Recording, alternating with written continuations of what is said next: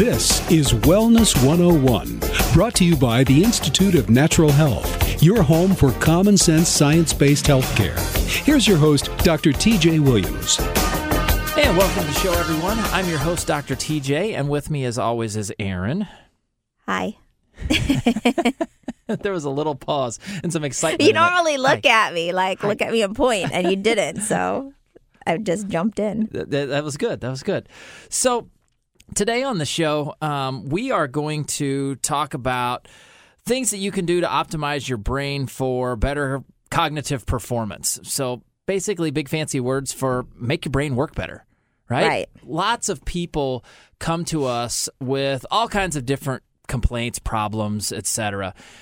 But there's almost a universal underlying complaint, and that is brain fog or loss of words, or however they're trying to describe it. Well, and a lot of it's similar. Yeah, or, people come in with complaints, or it's something that after we end up working with them, they are like, oh my God, my brain works so much better, right? I mean, they can tell a huge difference. So in general, people, can tell that, okay, brain function is going down, like they're having trouble remembering things or whatever it happens to be. We've talked a lot on the show about the fact that so many people attribute that to age. Just, I'm getting older. Oh, my gosh. Well, I mean, yes. and even before they just, they're getting later in life, they're thinking, okay, well, I've got little kids, or I'm getting, they attribute it to all these different things. And while, there could be some lifestyle causes to it, there are so many things that you can do to improve your cognitive performance. There are a lot of things that you can do. And another thing that I find intriguing or interesting or what have you is watching people who, we see patients of all types. People, stay-at-home moms, all the way up to high-powered business executives and everything in between. And it doesn't matter. Loss of brain function or loss of, memory or anything like that, they realize. The high performers, they're like, I'm not as sharp. I can't think as fast. I'm not as quick on my feet. I'm not this. I'm not that. I'm not whatever.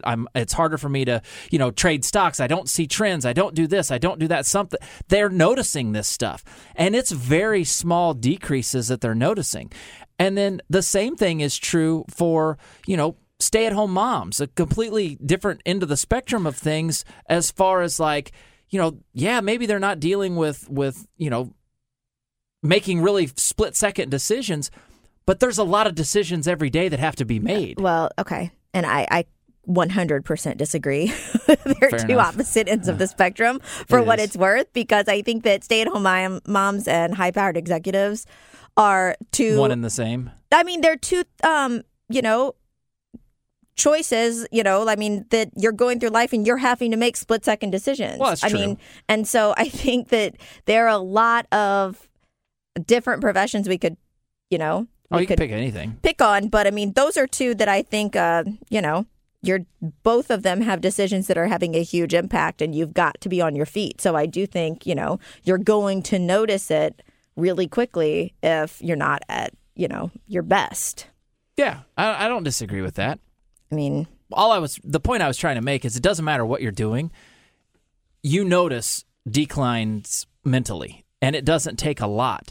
Now, some people, like you said before, they blow this stuff off. They say, well, it's getting older. I'm aging. It's no big deal. Yeah. And we see that a ton with people who are in retirement and come to see us, right? Yes. I mean, because they're not having to, they don't generally have as many day-to-day things that they're worried about, but they're thinking, okay, is that why my brain is not functioning I don't feel as sharp as I used to?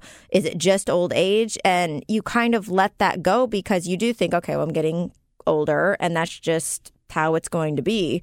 But there's so much we can do to improve it. Right. And it doesn't have to be that way. Right. So basically we demand a lot out of our brain and out of our mind on a daily basis. I mean, we have all these complex decisions that we have to make. We are reading every day. We're writing every day. We're learning on a daily basis. Every day we're learning something. And people that tell you I didn't learn anything today, they're lying to you. They learned, right? It's just constant work that your brain is doing. Not to mention all of the subconscious things that your brain is regulating, like monitoring levels of hormones and making sure that, your heart pumps and doing all of these things that you're supposed to be doing. But once we explain to people that this isn't just a product of getting older, right? That there are things that you can do to improve this function, they start to feel like, okay, I have some control, right? There's this loss of control. When your brain's not functioning, there's this massive loss of control, and it turns into a loss of hope. I just had a lady in the office earlier this last week, and she was going on about how she was tired. She just didn't feel the same. She had some foggy thinking, and I looked at her and I used the words. I said, I don't mean to offend you, but you're beaten down. She's like, yeah, I can't make decisions. I don't know what to eat. I don't know what to do. And I'm like, yeah, we can work with that. We can help you regain control. And then it's just talking about these are the things that we want to do to figure out what's going on with you, to instill hope, to let you know that, yeah, you can actually turn this stuff around. So what we want to do today is we want to talk about some things that you can do utilizing some very specific steps to improve your brain's function, right? So the first thing that we step into when we're dealing with brain function is we go right to the gut, right? There is a lot of information out there that indicates that the gut and the brain are very intimately linked. If you have gut dysfunction, you have brain dysfunction. If you have brain dysfunction, you have gut dysfunction. And there's a lot of research that's coming out. There's more and more research coming out on a daily basis that's basically saying that our gut bacteria play a massive role in shaping the function and the health, the overall health of our brain, right? So this is referred to as the gut-brain axis. And this has to do, the gut and the brain are intimately linked embryologically when our cells are dividing and we're growing. The brain and the gut are basically hooked together, and then they maintain a connection. And the connection that they maintain is through the vagus nerve. It's a big nerve that goes from the brain down into the gut. And so there's a lot of communication between the two. I mean, we have this thing called the enteric nervous system. There's all these bacteria in the gut that communicate. And what happens is because these two are connected, because of this gut-brain axis, there are metabolites from bacteria that travel from the gut to the brain, and that's how they can start to impact cognitive function, right? Our bugs in our gut can get to our brain via this thing. And we know this. There's this substance out there. It's really starting to catch hold in the functional medicine realm. Anybody that's a functional medicine practitioner has heard of, talked about, discussed this substance called lipopolysaccharide. And lipopolysaccharide is it's a pretty good sized molecule. It's a large molecule. It's made by very specific gram-negative bacteria. And they have this very unique outer membrane, right? This outer covering of the bacteria itself. And this lipopolysaccharide has been found to travel from the gut to the brain. And when it gets into the brain, it actually accumulates in neurons, the cells of the brain, and it impairs the function of those neurons, right? So this is very problematic for people. And so we want to do things that we can, bind up and get rid of these lipopolysaccharides so these things aren't around to travel to our brain. So we end up with these pathogenic and opportunistic bacteria that produce neurotoxic metabolites. And these are things like, I'm kind of getting into the weeds here, but things like D-lactic acid and ammonia, and these neurotransmitters that are identical to those that we are created by our own bodies, which also influence the brain function. Right? So then we've got these gut bacteria that stimulate the manufacture of these things called cytokines, pro-inflammatory cytokines. So basically, cytokines are these molecules and substances that help our our cells of our body communicate with each other. It's how our cells talk to each other. And we have cytokines that are pro-inflammatory, which cause more inflammation and cause more damage and cause more problems. And then we have these that are anti-inflammatory that help to put the fire out. Well, these harmful gut microbes can stimulate production of pro-inflammatory cytokines. And when they do that, they change the integrity of our blood-brain barrier. Now we've opened up the floodgates to allow things across into our brain, and that too can cause brain function to decline. So that was a lot. I just hit them with the heavy stuff right at the beginning. That's pretty crazy. So it's a lot to process and understand. But that right there, what I just went through in this first segment, has been the underlying mechanism of how not having proper gut function and not having microbes in balance affects brain function. Right. And if you're interested in this, Dr. Mark Hyman has done a lot of research on the gut-brain connection. I know he's got a lot of information out there. It really started with him looking into the brain gut connection as far as its role into emotional problems, depression, anxiety, things like that. But it makes sense then that it's carried over now into general cognitive performance, right? Because if the gut can affect the brain, it can affect the brain in all sorts of ways. And so that results not only in difficult emotional processing, but also your cognitive performance. Yeah. All right, we got to take a break. When we come back, we're going to keep talking about this gut-brain axis and how this has an effect on cognitive function. You're listening to Wellness 101.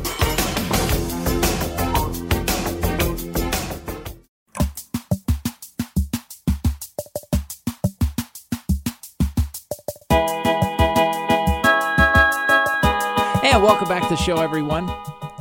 So today on the show, we are talking about brain function and cognitive function. And before the break, we were talking about how the gut-brain connection works and how it happens and these things that can do. I kind of got deep. I got off into the weeds a little bit on what's really going on there. So it's actually great information. Go back and listen to it. I'll try not to rehash that. Right. Some of you will care and some of you really won't care. Some of you will not. And you're just like, okay, tell me what I need to do, right? Yeah. Skip ahead, blah, blah, blah. So I talked about this stuff called lipopolysaccharide, and I went through lipopolysaccharide. But where I really want to get into is there is quite a bit of evidence out there that shows that it's demonstrating that there is this very intimate relationship between gut and cognitive function. So if the gut is dysfunctional, the brain is dysfunctional, and vice versa. So there's a term out there. It's called intestinal dysbiosis. That is the medical term for leaky gut. Everybody's heard about leaky gut, talks about leaky gut, et cetera, et cetera.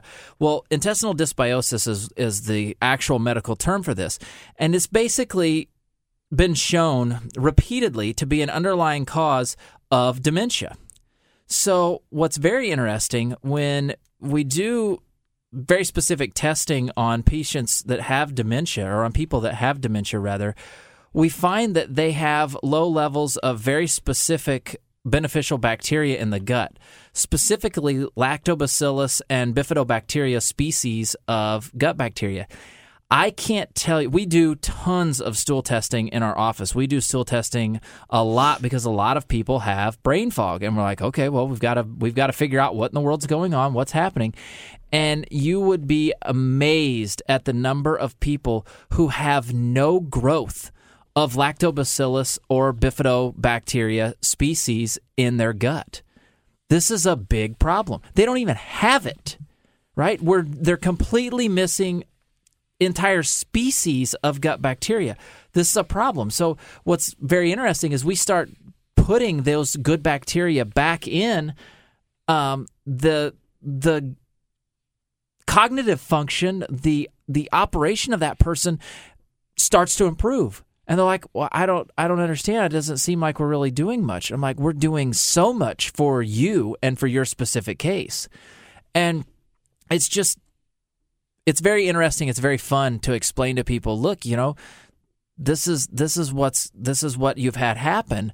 Antibiotics play a huge role in that, and we may get into some talk about antibiotics later. But they kill the bad bacteria that may be in there, but they destroy the good too. And when you're just knocking out entire species of bacteria, that's a big problem.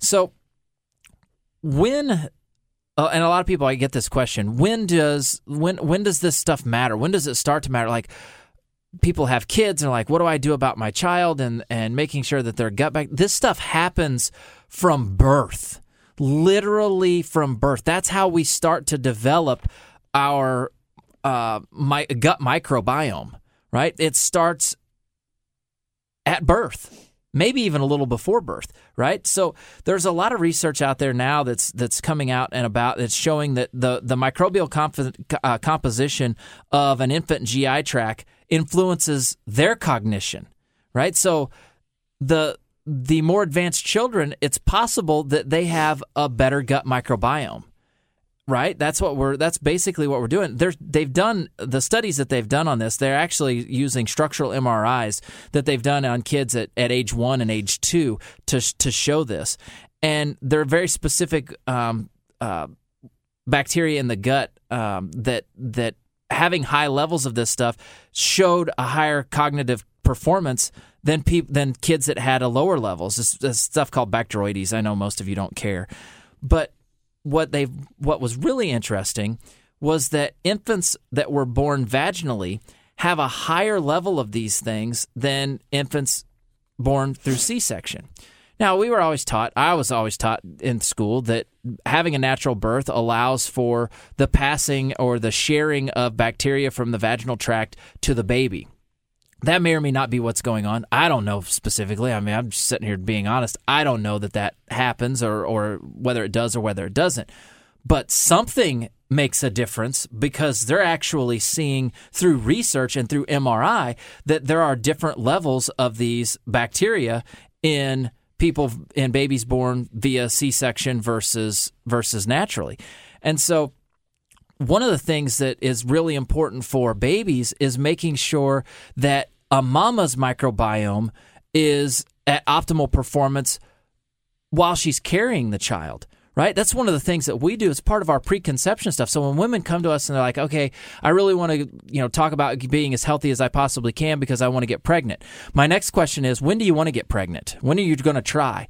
And if they tell me a month, I'm like, well, there's not a lot we're going to be able to do in a month. And a lot of times it's very quickly, usually, and so we really try to stress on here, come in as early as possible if you know that you want to have children, because we can do so much more for you if we have some time. We need a year, right? If we really want to get you optimized, give us a year. Yeah. Not that you shouldn't come in beforehand if it's closer, because, we can still make a difference, but, the best job that we can do is if we have a little bit of time. So that's one of the things that we took with our little guy. We took a lot of, precaution. He was breech. He was a C-section baby. There was nothing we could do about it. Right, and I wanted to stress that because I think, we know, and we knew going into it. We wanted this to be a vaginal birth. We knew the benefits of a vaginal birth, but that's not always an option. And it wasn't. The number one priority is getting the baby out safely, right? And so you do what you have to do, but it's just, this is really good to be aware of if you are having children, because then there are more things that you'll need to do after the birth to make sure that the child's microbiome is optimized. Yeah. So some of the things that we did while we were still in the hospital, I had our little probiotic bottle there that we utilized. We had colostrum powder there that he had. We had proline-rich polypeptide spray, which is a liquid that we utilized to help build his immune system. We started from day one. Mixing it in with breast milk. It was mixed right in. I just put the probiotic on the tip of my finger and just put it in his mouth, right? So that's what we did. I started from 4 hours old, maybe. We started building his microbiome because I want this little guy to be the healthiest person that he can be. And I know the importance of making sure that his gut is functioning. And, it's kind of comical. We've had other people that have come and watched the little guy for various reasons. And we will hear comments from people like, I changed his diaper. I didn't even know that he had gone number 2. Yeah, we hear that a lot. That happens a ton. It's just kind of funny because it doesn't really smell, and it shouldn't, right? If you're new to this show, we talk about poop a lot. So, congratulations if it's your first show listening to us. And if you have a baby, you probably talk about poop a lot anyway. Yeah, so you talk about poop a lot. And I mean, the comments are like that. Like, wait, that doesn't smell. Well, I watched another kid, and it was terrible. And I'm like, well, it has to do with what the baby is eating, and it has to do with what the mom is eating as well. So it has to do with, especially if you're being breastfed. So all of this stuff matters. I mean, I gave a lecture here a few days ago to a group of people, and we ended up talking about gut function and gut health. And I'm like, you know what? I told him about my son. I'm like, he's 14 months old. He's had sugar one day in his life. On his first birthday, he had, well, I don't even know, it's about as healthy of an icing that you could get on a cake as possible, but it was technically sugar. He had that once, and he's never once eaten anything in his life that wasn't organic. And the room full of people just looked at me like I had 3 heads, and I'm like, this is how anal I am. I'm like, do I understand that when he goes to school and he's going to eat something that I wouldn't have fed him?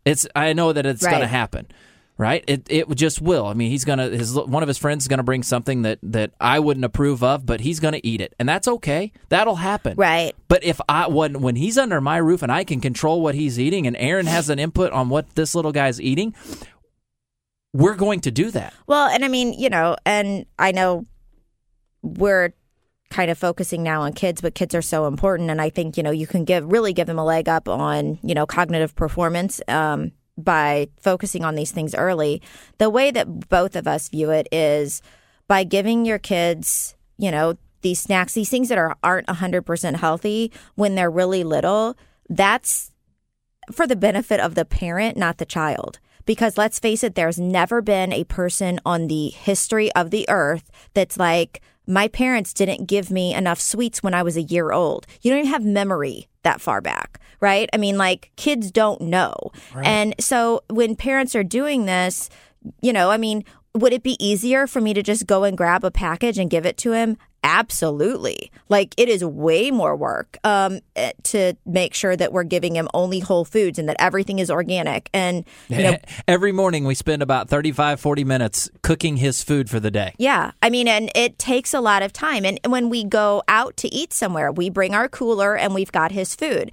And I know that people think it's a little crazy, but we're focusing on it now because we have 100% control. Like TJ said, when he goes to school, I mean, we're not going to be those crazy parents who are like, he's not allowed to have everything. Like, we'll be crazy parents. We will. I mean, but I mean, we get it, right? Like, we don't want, for him to be singled out as the one person who can't have things.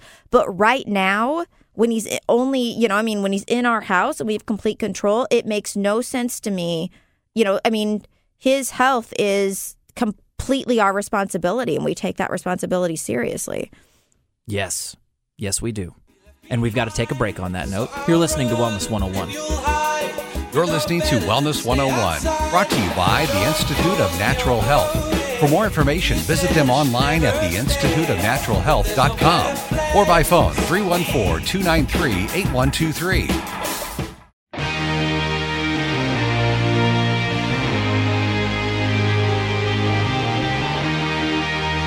And welcome back to the show. So before the break, we were actually talking about our son and what we feed him and why are we so ridiculous about making sure that he eats organic and stays away from sugar. Well, and you say ridiculous. I think it really depends on, the people that you're around. We certainly are around people quite a bit who feed their kids the exact same way. Oh, yeah. And then we're around people. I have an office full of them. Yeah. And then we're around people who are like, this is insane. But then they'll also say, wow, your kid has never been sick. Like, he didn't have a runny nose all winter. Like, and all of these things that, people think are just normal for kids that we haven't had to deal with. So. Yeah. And we don't have to deal with stinky poop. That's the most exciting thing. But no, that's actually right. It doesn't bother me that I drive to 3 different stores to get his food. It does. That's just part of it. So what? They don't have it over here. I know that I can go over there and I can grab it there. It's just, it's a high priority for us. And we all, have our things. And this is something that, through our research, we're like, you can't unknow it, right? I mean, we know how important it is. And so we can't just disregard it and act like, well, I don't know that, especially when it's something that we're preaching on the radio, right? I mean, it'd be entirely hypocritical. And so it is that important. Right. So I said before the break that we were going to talk about getting into antibiotics. So antibiotics really play havoc on gut bacteria when we take them. And so because they destroy, damage, impair gut bacteria, they're also possibly causing cognitive dysfunction. So there's research out there, and a lot of this stuff's in mice, which is fine, because mice, animal research kind of shows us where things would go in a human. But in mice, antibiotic treatment reduces brain-derived neurotrophic factor, which is it's just abbreviated BDNF. It's a neuron growth factor, which ultimately causes cognitive impairment, right? So we're slowing down the substance that's in our brain to help our neurons stay healthy and grow. We're cutting that down. Of course, it makes perfect sense that you're going to have a decrease in cognitive function, that you're going to impair the brain's ability to operate.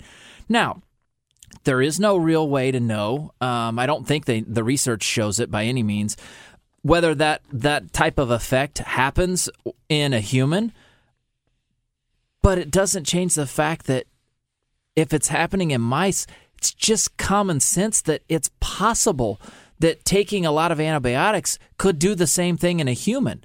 So why do we want to run and grab an antibiotic for everything? I mean, my gosh, we have people. One of the questions I ask is, did you take a lot of antibiotics? And people will look at me and say, no, not a lot. I'm like, what do you define a lot? How many times per year would you take antibiotics? I literally had someone tell me, 8 or 9. And that's not a lot to them.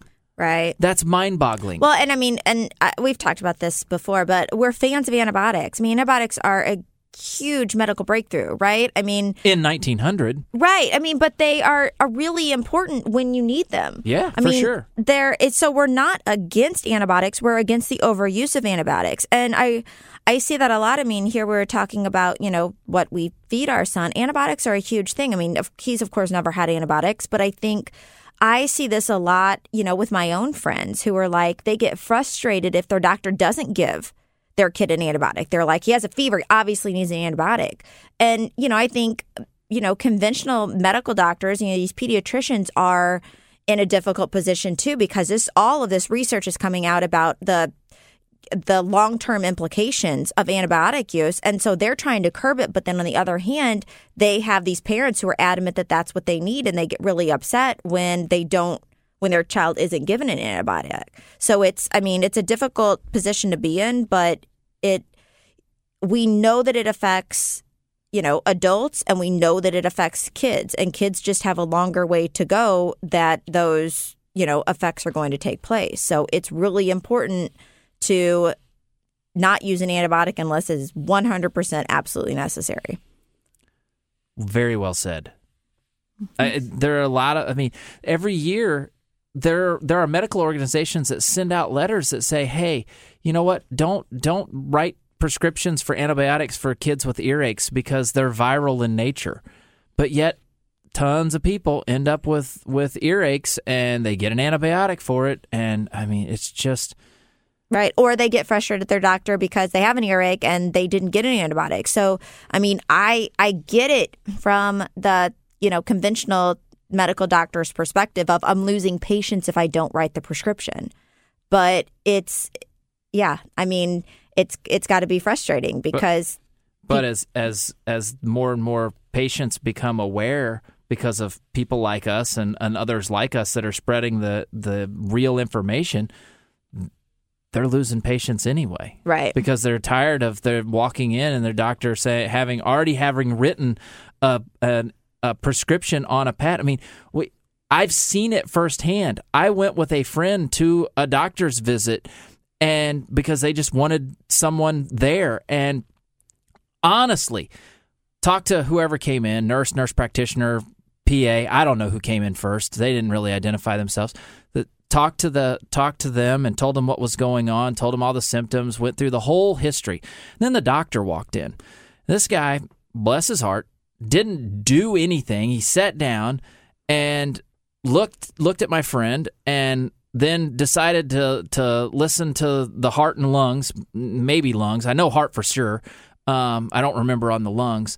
And then said, well, I think, we'll write you a prescription for whatever. And I was baffled because he had already written, if you want your doctor to like you, don't take TJ to your appointment with you. Yeah, it gets ugly in a hurry. Well, I say that, and all the doctors, anyone we've seen with our son has been absolutely amazing. And even though I know that we're probably difficult. But what's sad is this guy flipped over his prescription pad, and just tore off the top sheet. He never pulled out a pen. He already had the prescription written before entering into the office. That's just sheer laziness. I mean, at least wait until you've talked to the person. It isn't going to change. I mean, I think that's what, But I don't think people realize that actually happens. I saw it with my own eyes. Yeah, but even if he'd written it in front of the patient, he already knew what he was going to do. True. I mean, he already did, but we hear that all the time. Like, why didn't my doctor run this test? We're like, because your doctor wouldn't know what to do with it. It wouldn't change what they're going to be able to do for you because they already know what they're going to be able to do for you. So they have a very set, amount of things that they're going to be able to offer you. So the testing wouldn't have done any, good for them. That is true. Aaron's over here speaking truth today. Mm-hmm. So back to the whole brain cognitive function after getting on a soapbox a little bit there. Things that we can do, antibiotics are causing damage, causing problems. But things that we can do is we can improve gut function. We can get away from the standard American diet. The standard American diet, fried food, crap. Yeah, hyperpalatable, sugary, processed foods. Yeah, it's just terrible. That we know cause alterations in brain function. And promote cognitive impairment. Sorry, I just keep going. No, it's okay. The list is long. I had already had the thought in my head. The list is plentiful.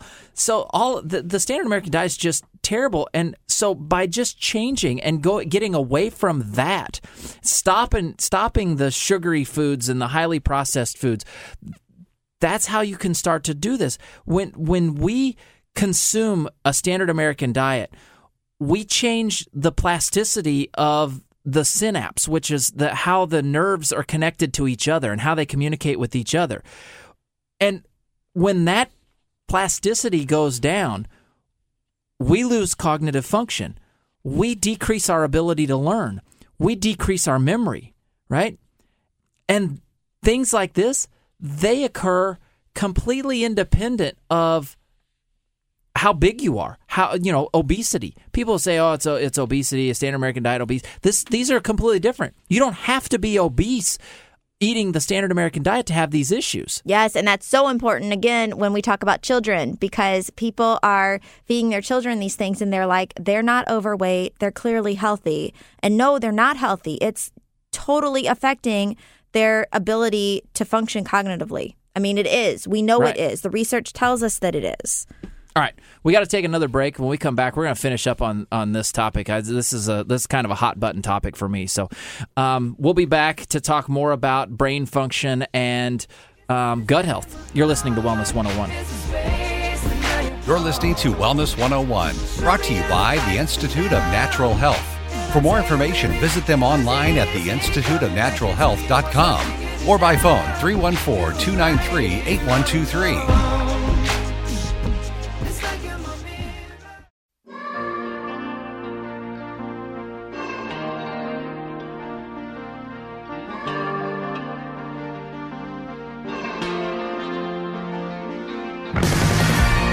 And welcome back, everyone. So if you've missed the show today, we've been talking about brain function and optimizing brain function and how the gut-brain connection takes place and what's going on with that.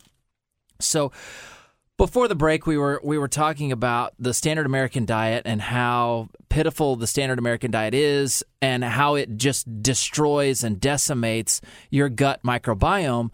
But just changing that, just not following a standard American diet, eating better can have a positive impact on you. Right. And eating better, I mean, we're really talking about whole foods here, right? I mean, I think a lot of people are not, we still have people that come in and they're like, I order off like the low calorie menu. And we're just like, okay, if you're ordering off a menu, you're probably not doing it right. I mean, I'm sorry. I don't mean to be. I mean, a lot of this comes down to personal responsibility. And I know that we harp a lot on diet, but it's because diet is so important. And diet is something that you can change. You don't have to come and see us for, right? Because all of the time we have, well, I'd like to make a change, but I can't afford right now to come and see somebody. Well, that's why we do the radio show. That's why we're putting this information out there. There's so many functional medicine practitioners who, require you to come and see them to give you these lifestyle changes. And we're like, you know what? Whatever we can give people for free, let's just give them the information, because our whole goal is to help as many people as we can. And I get that not everybody can make it into the office. Wait, our goal is not world domination? A little of both, right? Oh, okay. It's combined. just clarifying. No, that's actually correct. I mean, you're going to have to go buy groceries anyway. You might as well buy the right ones. Well, you should be. I mean, if you're not buying groceries, if you're only eating out, we need to make some big changes. Yeah. But I mean, you might need to call us. Then you probably already have some problems and you're going to have to come and see us. But I mean, we hear this all the time when people are like, do you eat fast food? Well, like not more than a few times a week. It's like, okay, let's start there. I mean, because I know we get frustrated when we get these, questions about, well, should I be taking this, like calcium supplement or like this herbal supplement? And we're just like, okay, like for anyone listening out there, start with the basics. How is your diet? Because if you're eating, fast food on a regular basis or, you're craving carbs all of the time, or really craving sugar or, you're addicted to caffeine, like all of those things. I mean, those are the basics. Like start there. Don't worry about, your supplement intake. Until you get your diet under control, your gut is going to be so messed up, the supplements aren't going to do you that much good anyway. Right. Exactly. I mean, unfortunately, that's the case. And that's what, a lot of people won't tell you, but we're telling you that so that you can do whatever, you're able to on your own at home. It doesn't have to be that complicated. I think we try to make it complicated because if it's complicated, then we don't have to take the personal responsibility to actually fix it, right? We're like, well, it's too much to figure out. Like, I'm not sure. Like, should I be taking, this B vitamin or this B vitamin or, like what form? And it's just like, quit going to McDonald's. Like, let's start at step one. And I know I'm kind of getting up on my soapbox here, but okay. It gets frustrating. And I know, and it's not just that it's frustrating, on our end. I know that it's frustrating for the people who are going through that because you feel like you're trying really hard and you're not making progress. Always start with the basics. I mean, that's always go back to diet first. And then we'll figure out, okay, are there other things going on? But that's something that everyone has control over. Yes, everyone has control over. And so there was a study done at the University of Illinois, my alma mater. I'm so excited about it. They looked at patterns of nutrient biomarkers in healthy adults, right? And this is blood work they were measuring. And they were examining the association between nutrition and cognition. And what they found was that the participants of the study who had patterns of nutrient biomarkers that were associated with a plant-rich, whole food diet, right? So getting lots of fruits and vegetables and lots of actual whole food demonstrated better network efficiency, which is a measure of cognitive function.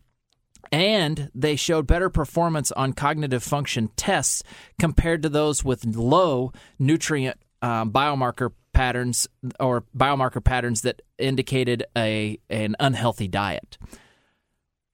That's impressive. Like, that just goes to show you how big of an impact the diet has on brain function. I mean, when you're able to do a research study and show just from some generic blood biomarkers that they're showing a difference, this is huge. This is a massive. And this is what's frustrating is this doesn't make the headlines of the news. This doesn't even make a news cycle. This was buried somewhere that we dug out and found to let people know. Right? Probably the first time the research has been read outside of the people I feel like that a lot. A lot of times when I'm reading research articles or I'm finding grammatical mistakes and I'm like, I don't think anyone else has ever read this. Yeah. I think I'm the first person who's actually read this whole thing. It's comical. So what you can do is we talk about micronutrients and macronutrients. And macronutrients are like carbs, proteins, fats. Micronutrients are your vitamins and minerals, right? So we're talking about macronutrients here. Find a ratio of those that works for you. Everybody is going to be different in what works for you. Some people go on a very high-fat, ketogenic type of diet, and their brain function just skyrockets. They feel sharp, they feel energized, they feel great. But other people may not, right? And there are some research articles out there that demonstrate that a ketogenic diet improves memory and mild cognitive impairment. Probably because it's increasing fat in people who haven't had enough fat in their diet because of the whole low-fat diet craze. But on the flip side to that, if you've been on a low-carb diet or a ketogenic diet and you've watched your memory function go down, your memory is declining, and your mood is going down, your focus is going down, you might need to add more carbohydrate back into your diet. Right? Some very nutrient-dense carbs can help the brain produce glucose, which is the brain can utilize glucose or ketones, which is the ketogenic diet causes the body to produce ketones. Your brain can use both as fuel. Its preferred source is always glucose. And so sometimes people, they need to increase carb intake. I think we actually did a show on, do you need to increase your carbs? Yes, because we've seen those a lot with people coming in and their carb intake is way too low. It's way too low. And so for them, that's not the case with everyone. Everyone is so vastly different. And so by increasing their carbs, they're able to increase their brain function. And it's almost an instantaneous, I feel better, right? They'll even call us and be like, hey, you know what? I took your advice. I increased my carb intake a little bit, and it's made a huge difference. Yeah. Normally people can tell right away in the way that they feel, in the way that their brain is functioning. But, I know that going over the macronutrients, again, is one step beyond just fixing your diet in general, right? Like, make sure that you're not eating stuff that you know is horrible for you before you start worrying about your macronutrients. Right. And the key is just keeping your blood sugar stable. That's the piece that is important. That's about all the time we've got for today. If you want more information about us, please visit our website, theinstituteofnaturalhealth.com. Call us 314-293-8123. Follow us on social media, Facebook, Instagram, etc. We do podcast our show, so go to iTunes, subscribe to the podcast, shoot us emails. We'd love to hear from you. If you've got any suggestions, we're welcome to that.